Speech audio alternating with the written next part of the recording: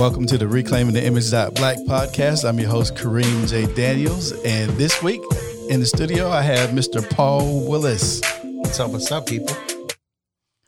So how you doing there, sir? I'm good. It's been a busy few days. I just got back in town from Texas, where it's almost as if the corona never existed. It's kind of ridiculous there. Man. But I was out there to kind of visit a couple of college buddies and just had a good time. Didn't do a whole lot of like extra Texas stuff, but it was good to kind of see them for a bit. So, but now that I'm back in town, it just feels like everything is just like flying right now. Man, you may have been the busiest person during COVID that I know. No, I mean, it's wild because, you know, when it first happened, I was in San Francisco the night that the NBA shut down, and I was ready to perform at a show, and I thought like my show might get canceled, and it didn't. And I remember coming back home thinking, I have no idea how this is going to affect the rest of the world, but I'm just going to like wait and see. And I ended up watching like Marvel movies for 3 weeks on my couch, and then before I did anything, I was at the Kings game when it shut down. Oh yeah, so my person who gets me tickets for work, she didn't get tickets for that game, and so her way of making it up to me was to give us tickets on. It's like a secret level where they give you like a 3-course meal or 4-course meal. Like the suite level? It's even more.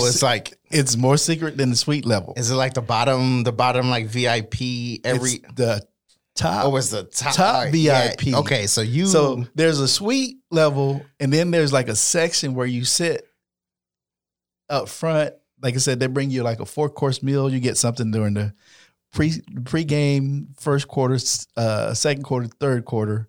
You get your dessert, so you get like a full experience. I don't know where that place is in the arena. I'll have to find it. Bruh, I didn't know it even existed until then. And then so we're sitting there, and you know, I'm on Twitter while we were watching, and then the next thing they're saying is there's not gonna be a game. Because everything that jumped off in the NBA jumped off because the officials that were working the Kings game, I think 1 or 2 of those officials had been at the game where Rudy Gobert tested positive. Whoa. And so I think that team came to Sacramento, and then that was when everything shut down. And that was when the world shut down. Yeah. Yeah. But yeah, I just remember that feeling of like not knowing. Yeah. And not being able to plan. And I had just like quit my job, maybe like a few months, like not even like 6 months before like the pandemic. Right. You know, and I started consulting full time, and I was like, oh, well, I can't even do the same things that everybody else is doing right now. So I'm going to, you know, make a way during this time. And, you know, I have a bunch of different kind of gifts and talents, and a large part of it is just staying creative and using my creativity to stay busy. So that's been fun and cool, but also like really stressful too. I like to refer to that as the power of broke. And that's not mine. That's Damon John's, because he has a book called The Power of Broke. But in the book, he talks about how being in that position, all of the famous people that have become famous because when they were in that position, that's what they did. They was like, I don't have a choice. So I got to do what I got to do. Yeah, I feel like it's been like that for the majority of my life. I think there was a time in my adult life, I think when I was 25, I got my first like salaried job. And I was like, oh yeah, okay, this is like real money. And, you know, and then I kind of found that like sense of stability and kind of grew over time. But every other like year of my life, it was like, how do I make pennies stretch? How do I, you know, circumvent this, create something new out of that? And isn't it funny how you can make $20 last longer than you can make $200? Oh my God. It's so real. It's such a real thing. Yeah. So for the audience that doesn't know Paul, because we're talking because we know each other. Yeah. But for my audience who doesn't know Paul, Paul is an activist. He is an educator. He is a hip hop artist. And now he's a filmmaker. Yeah. And a consultant. So tell the people what you consult on so that they're aware. Yeah, I consult on diversity, equity, and inclusion issues. So a large part of my work is really focused on helping people understand issues around like race, gender, class, sex, abilities, the whole nine. That's not me, right?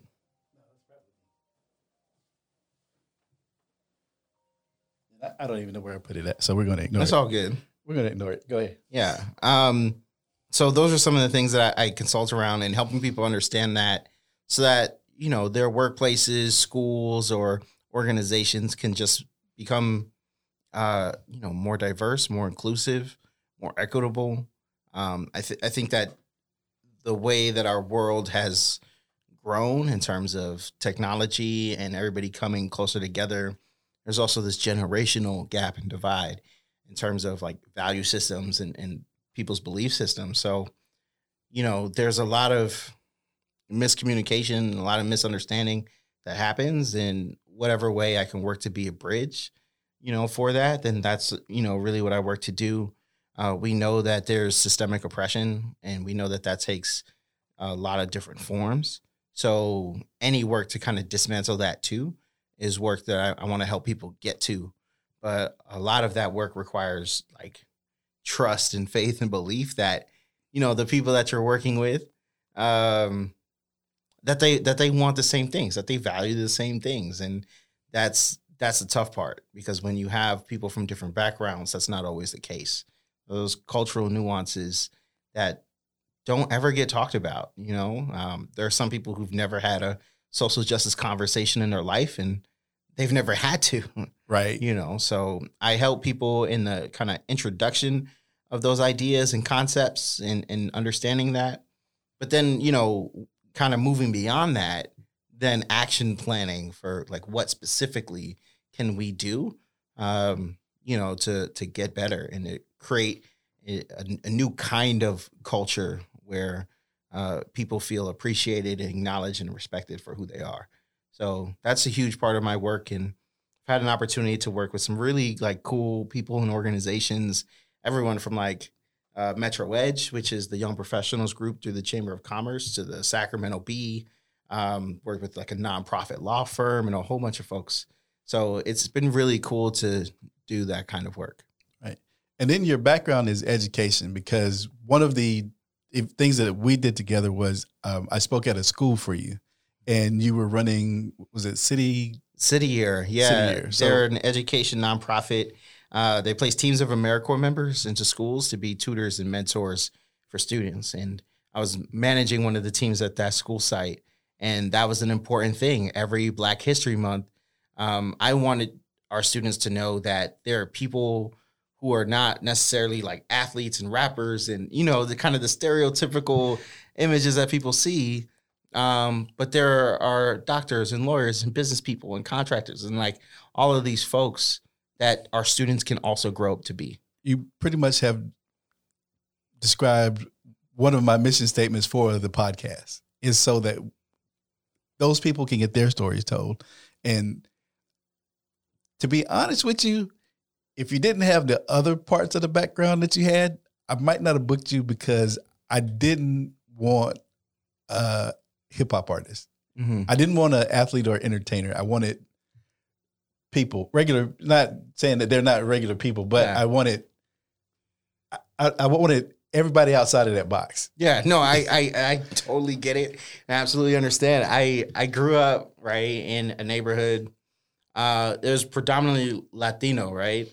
Puerto Rican, Dominican, Cuban, and my family was Jamaican. But I definitely had this like very Black experience growing up, right? And kind of learning what it meant to be Black from like all of my friends. Like I wanted the same things that all of my like students wanted, right? It was like, oh, like I want to be a rapper. I want to play in the NBA. I want to be in the movies and on TV and all that kind of stuff. But what I realized kind of over time was there are those pathways for people who are like extremely talented and extremely lucky.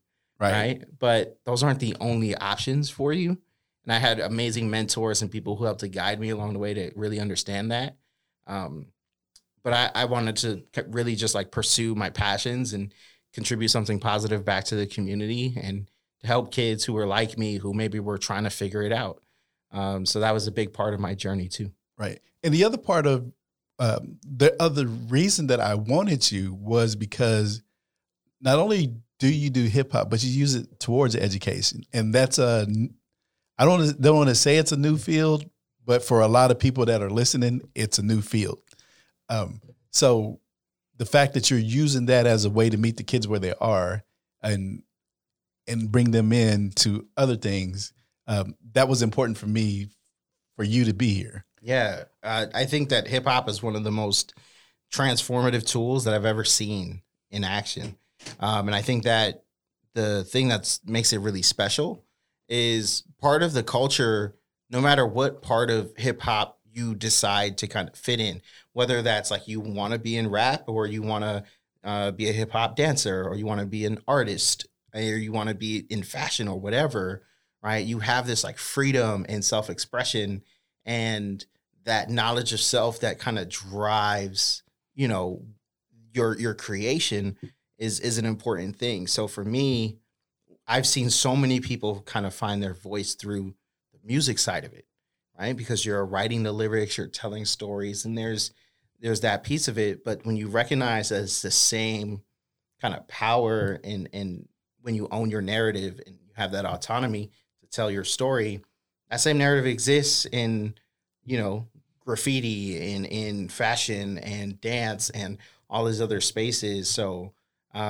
it can really transform one's sense of self.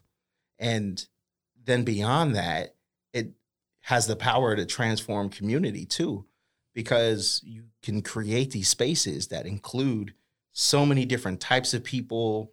You know, I've seen people rap in Spanish and just a whole bunch of different languages, right?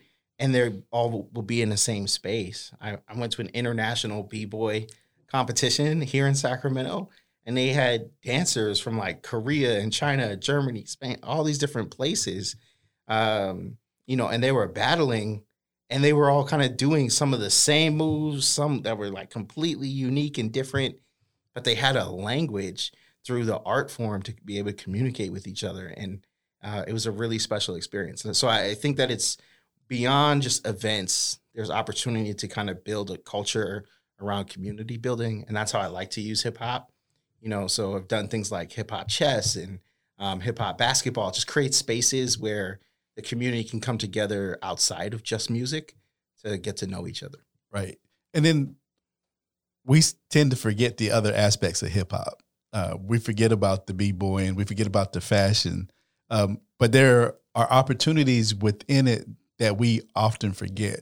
And actually, when I spoke at the school for you, one of my topic was the opportunities within the credits. Is that when we watch movies, we stop at the end of the movie and we'll watch like the first part of the credits to see what actors were in the movies.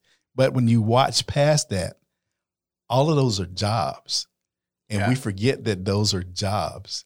And you know, like with the hip hop, I was gonna use a CD liner to show the students all of the jobs that, you know, you got the photographer, you got the hairstylist, you got the makeup artist.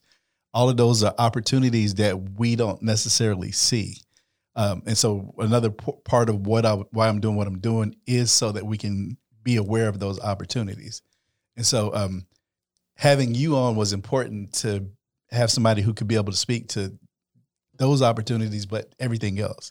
Yeah, absolutely. Nothing gets done, you know, by myself. And while it's like my name on a whole bunch of it, I don't make beats. You know, I just started to get into like graphic design and creating my own flyers, but for a long time I was like hiring other people to do that work.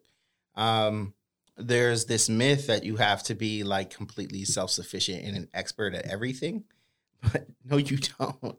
And I think that that's where community building within the culture is really helpful, because then you can create collaboratives and a collective of people to help support whatever your vision is. And that's not just like a hip hop thing. That's like a life and a business thing. Yeah. If you're starting a business and you want to grow it, you leverage your network to, access opportunities, maybe go to events or just different things to build what you're doing. So it's a skill that, you can practice within the art form, but you can take it to do some really incredible things with it. Yeah. Sometimes I feel like we insulate ourselves and lose out on opportunities because we do that. So that's something that I think we as a people need to grow out of a little bit. Yeah. And trust each other a little bit more with helping us get to the next level. Yeah. And I've seen some of my favorite artists, like the ones I look up to the most, grow and transform over time. You look at somebody like a Jay-Z or a Talib Kweli even, they might have started in one particular direction, but they've grown now. And they're still doing music, but music isn't the only thing that they do. They're active in business or in politics and all these different spaces, podcasting or owning a company or brokering deals with major corporations, those types of things. When you realize that came out of just the ability to talk over a beat, right? That's incredible. So, it's definitely a skill set that you learn over time, but you have to do that by learning your business and mastering your craft. So whatever it is that folks choose to do, whatever career they decide to do, kind of have to give themselves to it to really master it. And then they'll start to recognize some of those opportunities where other people don't. Right. So how did Paul Willis get from Boston to Sacramento? Yeah, no, it's a great question. It starts, I think, in college. So, and even before college, I'll give people just a quick background. So I grew up in Boston. There's no father's name on my birth certificate. My mom was addicted to drugs and alcohol. I was born in 1987. It's the height of crack cocaine in the United States. Folks who know that understand what that is. So my grandmother raised me and my brothers and sisters, and I ended up going to a Jesuit middle school. I took kids from the inner city who showed promise on test scores, prepared them for New England prep day and boarding schools. And boarding schools out here in California mean something different than boarding schools back home. Boarding schools back east are for the wealthy, the super wealthy, the elite. It's really outrageous. It costs more for a single year than most colleges, right? In tuition for a high school. So I went to a boarding school in Rhode Island, and I was one of two Black kids in my class. I definitely kind of locked in for my academics, because being away from, seeing what my mom was going through every day and having a safe place where I had food, I had shelter, and I didn't have to worry about any of the drama or the stress that comes with the streets and men in and out the house, just all of this different stuff. So for me, I really had a chance to kind of lock in during high school, and I went to the College of the Holy Cross, which is another predominantly white institution. And it's because nobody told me I could apply to an HBCU or anything like that. I didn't have anybody at my high school. I was in tune with the needs of Black students. Right. So I ended up going to the school that I thought was going to be my number one school, where I wanted to be. And literally day one, the person who's supposed to be my college advisor, I wish I remember her name, but I don't. She was a chemistry professor.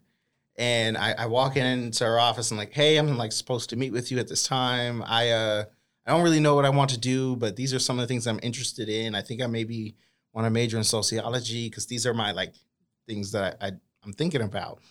And she goes, I don't know why they send kids like you to me. If you're not studying science, I don't want to have anything to do with you. I don't know how to help you. And I didn't know what to do. So I go through my entire college experience without having a conversation with anybody. I didn't know that you were supposed to go to the dean, like, or anything. Like, I just didn't know. So it's like, well, I can figure out how to register for my classes. I'm smart enough. So that's what I did. And I ended up taking a class, it was like my junior year, called Education for Social and Political Change. And I think that changed like the course of my life. First time I ever had a Puerto Rican like teacher or professor or anything like that. And he kind of told me that in my college experience, I was taking a full course load, working 3 jobs, coaching a basketball team, running a tutoring program, running an intramural program. I was like doing a lot. And he said, you know, if you want to serve your community in those ways, you can do that right now. If you don't feel like this place is for you, take some time. Like, take a year off, take 2 years off. It doesn't matter. Like, you're not on anybody's schedule or timetable. Like, take some time, figure out what it is that you want to do or where you want to finish. And if it's still here, come back. But if it's somewhere else, go after it. And I remember kind of leaving.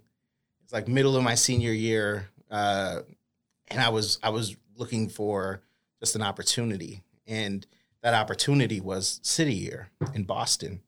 And I served a City Year. That first year, I was actually at my elementary school.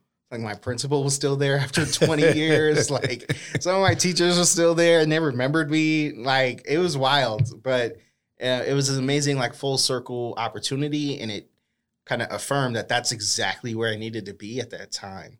So I did a first year as an AmeriCorps member, and then I came back to serve as like a leader the second year, and then I joined their staff over the summer, helped to put together a national like training and leadership conference, and started feeling like, oh, I have like a bunch of skills. Like, I think I'm ready to go back to school. Maybe I'll apply to and put in my papers. I had a little bit of AmeriCorps money saved up. So I was like, so money's not like as super big of a concern now as it was. So I can just like really kind of lock in and focus. But my educational award didn't clear on time for the fall semester. Oh. So the registrar was like, yeah, we can't like put you anywhere on campus or have you sign up for any classes because you're not like officially a student until this like financial stuff clears. And I'm like, so what do you want me to do? She's like, apply again in the spring. Oh. I was like, okay, fine. Well, I'll just get a second job and figure out my life and like save up money. And in that process, I went back to City Year and I was like, well, hey, do you have like any temporary or part-time positions? Like, I just loved what I did here and maybe I can help manage community events or something. And a friend of mine who I was talking to just shared, he was like, well, would you be interested in moving to Sacramento? We're going to have a startup site there. And I was like, what is that? And he's like, well, about 8 to 10 months, you'll be out there. Only maybe 200 people ever had started up a City Year chapter. I was like, oh, that sounds interesting. He's like, so you'll miss your like spring semester, but if that experience is anything like your fall, experience in the office, just give them the time to, figure all the paperwork stuff out and then go back in the fall and you'll have all of this amazing experience under your belt. If you don't like it in Sacramento, you can always come back home.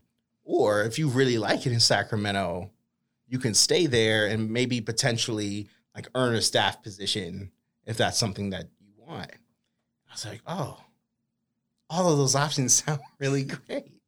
So I came out and, not really, I didn't know anything. I knew like 4 things. I knew that the Kings played here. Y'all were in Northern California. I knew that the governor was Arnold Schwarzenegger and the mayor was Kevin Johnson. That was it. I swear to you, that was it. That was all I knew. But I figured it out, I threw myself completely into community building, helping people really learn and understand what City Year was. I got to meet people in nonprofit community and the education community and, government, like city council, neighborhood associations, all this stuff.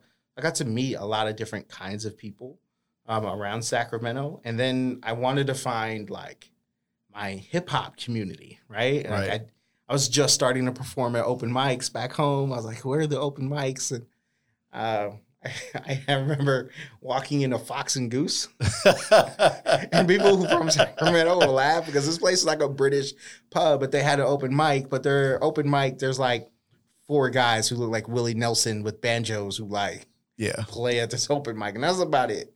And they were like, "Well, you should go to Soul Collective. Like, that's not that we don't want you here, but we think that you'll find like the kinds of people that you're looking for there." And I met a bunch of artists there at Soul Collective, and kind of building a friend base, networking through work.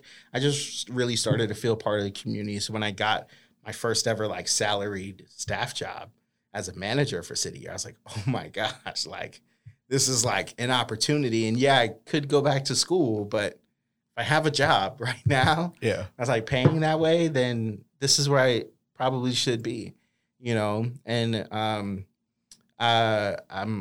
my grandmother was a minister in the church, like big on faith and religion and just like signs and things like that. And she's like, look, like you may not always understand like some of the choices or decisions or things that happen in your life, but when you receive blessings, like accept them, don't like run away from that stuff. Say thank you and keep it moving. Right. And wherever that puts you, just know that like, that's where you're meant to be. So that's kind of how I ended up here and like why I ended up staying. There, I think early, I was like, oh, well, I think maybe I'll go back to Boston. Like, I'm not really sure.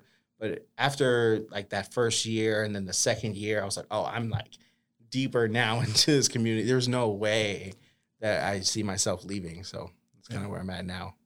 Cool. Tell people what AmeriCorps is real quick, just so that they can understand. Yeah, AmeriCorps is a national service organization. So think like a domestic Peace Corps. I think that's probably like the best analogy. But for other folks who like may not know what that is either, imagine like 18-year-olds who go off to like the military, they serve their country, which is, good for them. The education opportunities, financial opportunities, skill building, all that stuff.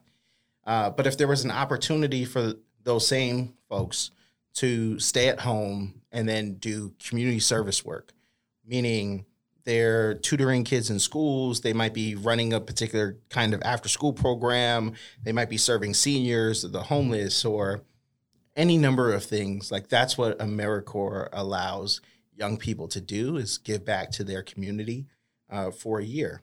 And then they receive an educational award and a couple other benefits like food stamps and maybe a transportation pass for the city that they live in. Just like small things to make that stipend stretch a little bit further. Okay.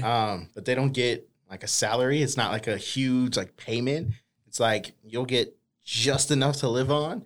And that year is really, it's not a year that you are kind of taking a ton of stuff, right? Like I remember getting my salary job and I was like, okay, I can like buy a bed and like a $200 TV and like all of these things. But I like living on a stipend. You're like, okay, I need to manage my money.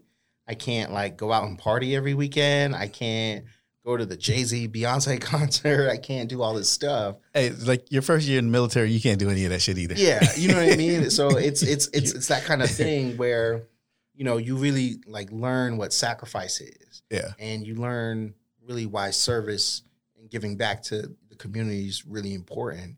And why it's important for you to really like show up as a role model and make responsible decisions in the whole nine. So for me, it was my first year being back at my elementary school, living in my community. Like it was a full circle experience. I know not everybody's experience is exactly like that. But for me, it just affirmed like, okay, these types of positive decisions are the kinds of things that I want for my life. So I'm going to keep choosing to do stuff like this. So why did you want to do that? Yeah. Education and community was always really important. My grandmother, her biggest thing, my family's Jamaican, right? So like we have hella jobs and we work really hard. And that's black people in the South, man. Yeah. And just like education is like super important. So for her, she stressed knowledge is power. And once you have that like knowledge and power, like, that's something nobody can take away from you. Once you learn something, right, it's really difficult to unlearn that or to unknow what you know. So that's their, that's the first part. And then what she wanted me to do was like get a job, make a whole bunch of money, and like give money back to the community. And while I never got like rich, right, or famous from this stuff, it was, I committed to, giving my like time, my energy, and whatever resources I had to giving back to others. So I think that's the biggest thing. Like my grandmother's a huge influence on me, and my moral compass really comes from her. So that's really what attracted me to the work, but also kind of seeing the way that my mom struggled with drugs and alcohol and that kind of stuff. I knew I was like, I'm never going to be a gang member. I'm never going to sell drugs. So I need to do something that's different than what everybody else is doing. And that's what really led me down this path. So what led you down the music path? My sisters were always big into like R&B, 90s music. So we heard a lot of like Mary J. Blige and Mariah Carey and SWV and Lauryn Hill. And I got introduced to rap through that music, right? Hearing You're All I Need and Method Man rap, hearing Biggie rap, next to some of these R&B artists. And just that whole era, I think really inspired me. Hearing the Fugees and how incredible the score was, right? Like that kind of stuff really stuck with me. My friends wanted to rap in middle school. We were nerds. I definitely picked my rap name out of a math textbook. My friends were picking names one day, and we were in science class, and someone's like, "Oh, I'm Nimble Stratus." It was like Storm Cloud. We got to math class and somebody was like, "Oh, I'm gonna be isosceles." Oh, that's weird, but okay. I think I want to be hypotenuse. And that was my middle school rap name, 6th grade. But there was a talent show, and I wanted to rap and like fit in with my friends. My older brother was a poet, and he used to write poems for girls in high school. I did that. But he was writing them and selling these like love poems to his friends to impress the girls that they wanted to, date. So I saw him like making money using words. I was like, oh, that's cool. But I'm not writing love poems, man. That's for suckers. I'm going to like do something different. Look, that's not for suckers. It wasn't. But, I was 12. I was 12, 13. And, I was like reading books and going to school and like wanting to play basketball every day. Like that was the stuff I was rapping about when I was 12 years old, imitating the rappers I was listening to on the radio or seeing on TV, and it started just like, I think the way that a lot of other, rappers or hip hop artists kind of get started, they just imitate the stuff that they hear until they find their voice. I think for me, I had a mentor in middle school who saw my rap notebook, and so I was like full of it. And he's like, man, like I saw that this is like your book, like you dropped it or whatever. I started like looking at some of the stuff in there. He's like, how come you don't write about yourself? Like, how come you don't say anything about like who you are personally? Like, who are you? Is this how you want people to know you? Or like, are we actually going to get to know the real you? And I was like, oh, that's powerful. So I think I switched my like style from just rapping about whatever to I'm going to be authentic and share more of my life through my raps, and just work to develop that part of it over time. So, I started rapping when I was 12, and I tell my students that I've been rapping for longer than some of you have been alive. Yeah. And that gap gets wider and wider because, you think about the 9th grader who comes in now, it's like, it's wild. But but that's kind of where it started. It was just like, it was my social environment, way to fit in. It was part of the culture. And then, I started to use it more intentionally as I grew as a person and my work in the community grew. I started to recognize, oh, okay, this music can be a tool for connection. And that's what I want is to connect with people. Yeah. Paul does music like he's Prince. He puts out 5 albums at a time. Yeah, no, I write a lot. I write a lot. Yeah. So talk about Wonderland, your film. Yeah. I was like, this dude put out a film during COVID. Yeah. Like, I'm sitting up here trying to figure out what I'm going to do or if I'm going to have anything to do. And he done made a movie. Yeah. It's pretty wild. But it's part of the entire package and it didn't start that way, you know, but it ended up there and I'm glad it did. Wonderland started 3 years ago because a lot of my conversations with folks in Sacramento, I'm like regurgitating my my whole life story, right? And I explain to people like this is Boston and like all this stuff. And I'm like, you know what? Like maybe there's a better way to do this. So I started kind of writing more personal songs, songs that explain who my family was, what the environment was like, and that kind of thing. And as I grew as an artist, I knew I like loved live music and live instrumentation. So I was working for 3 years to really find a good blend of the band that would really fit. I'll pause for a second.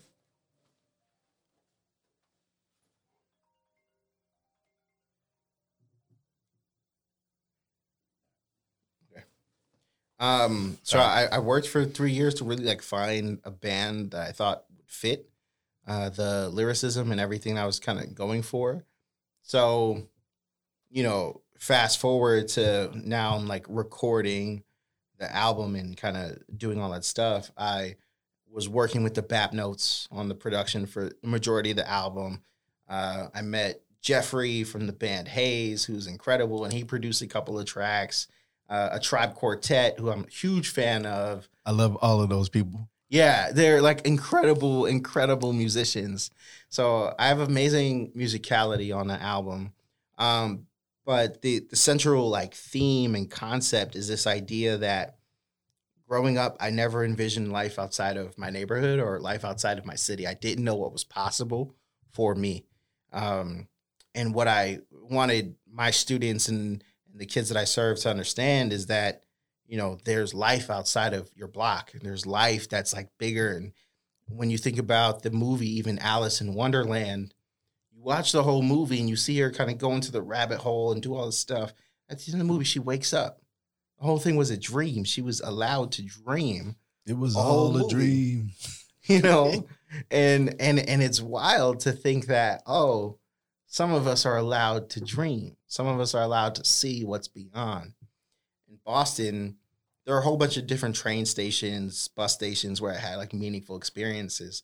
But the one place I hadn't been to before was Wonderland. It's actually at the end of the Blue Line, which is maybe a couple stops after Logan Airport.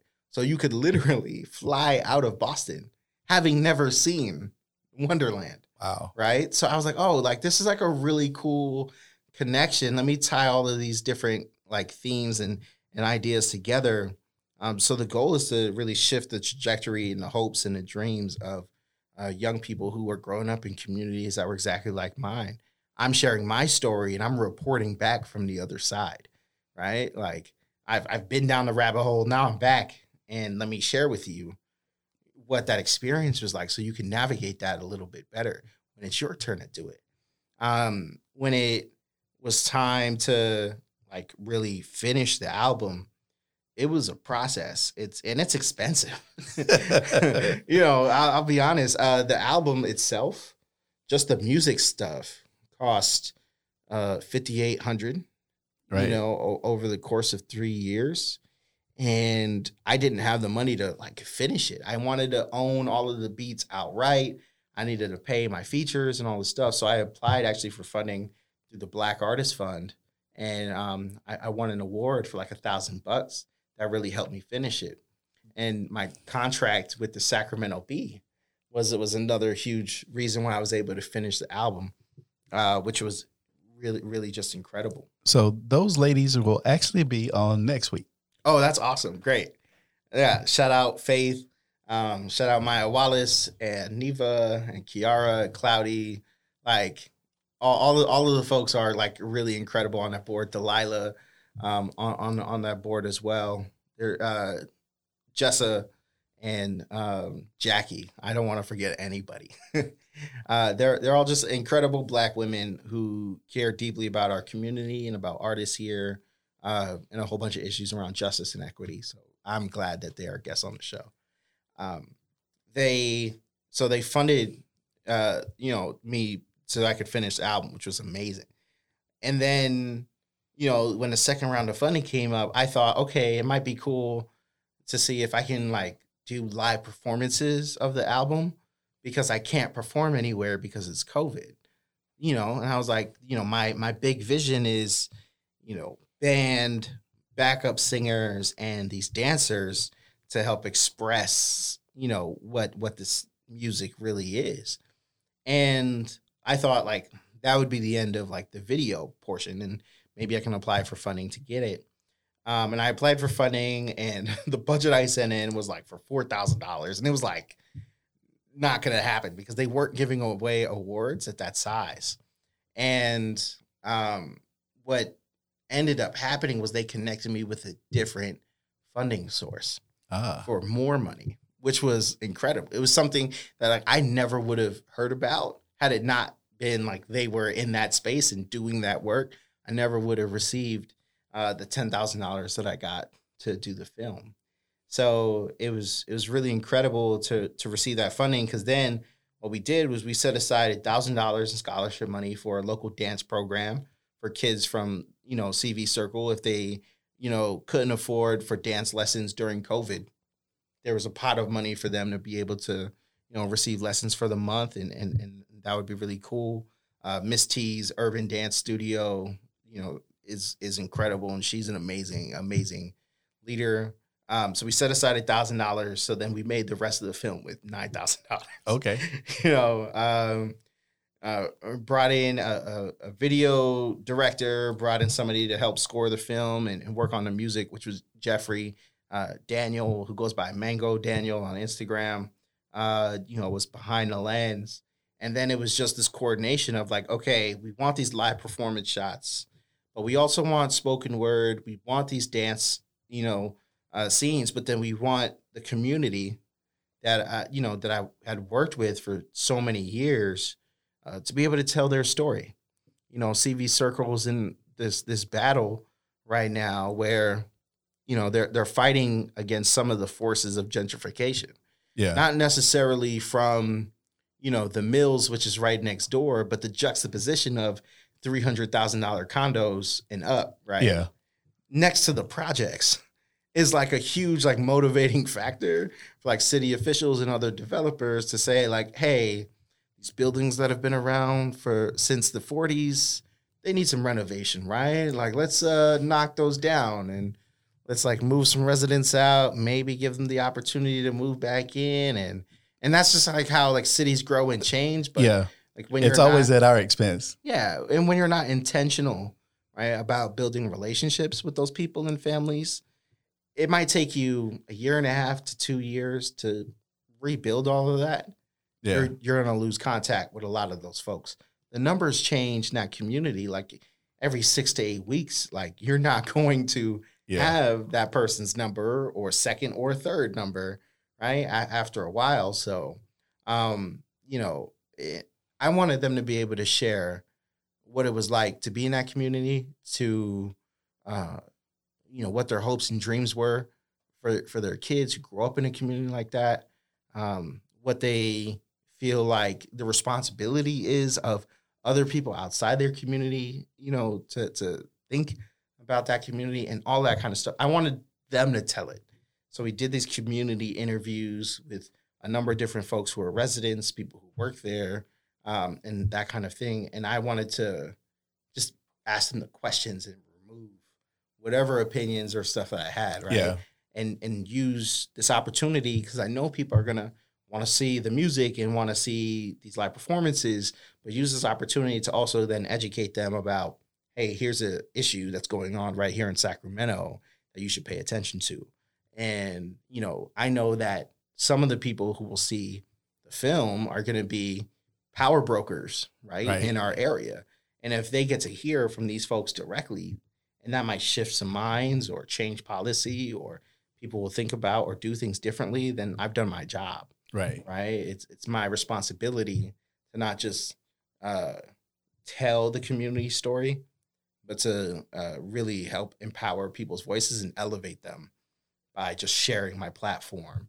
And I don't have 1 million followers. You know what I mean? I'm not social media famous. Yeah. But I know enough folks to maybe make a difference. So that was kind of the whole method and the madness behind the album and the film and how those things came together. And now I have an opportunity to really take the film to some really cool spaces like colleges, universities, museums, partner with businesses. And to really have this conversation about how do we leverage hip hop for, placemaking? How do we, use hip hop or the arts in general to have these conversations about diversity, equity, and inclusion? How can hip hop shape policy? How can hip hop do all these different things that people just weren't considering before? So we did an event with the master's program at USF and the educational leadership. It was a doctorate program at Sac State. It's a joint effort. And I just did an event with the Harvard Graduate School of Education. They have a hip hop program there. Yes. So, it's really interesting to see how this idea kind of sprung up just as me as a kid from the hood who kind of grew up, moved away, started to kind of dive super deep into the community, is now going out there, and people are beginning to understand that, these individual stories are really important and can help shape our communal story together. That is, we are in line with what we're doing. The universe knows what it's doing better than what we do. Mm-hmm. I'm going to say that because we both thought, I thought you were supposed to be on the 30th. You came now. Thank you to, that's all I can say. Yeah. So we're going to wrap it up here. So here's your chance to give your commercial. Oh yeah, let's do it. Where can people find you? People can find me at Paul Willis is Hip Hop. That's my Facebook. That's my Instagram. That's my Gmail. That's my Venmo. That's my Cash App. that's everything. Just Paul Willis is Hip Hop. PaulWillisiship.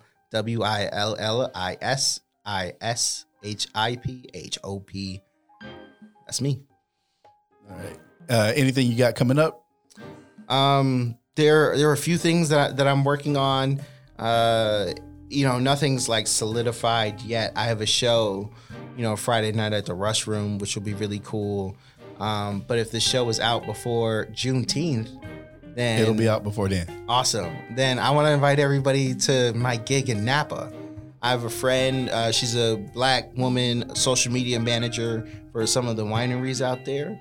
And she's putting together a Juneteenth out there. So we're trying to get more Black music in Napa, looking to team up with a couple of the Black wineries. There's only one Black winery in Napa, but there's some Black winemakers there. Right. So we're trying to kind of put the pieces together to figure out how do we shift and do more and just have more representation in that space. So if you're free on Juneteenth and you want to get out of Sacramento for a little bit, come on down to Napa.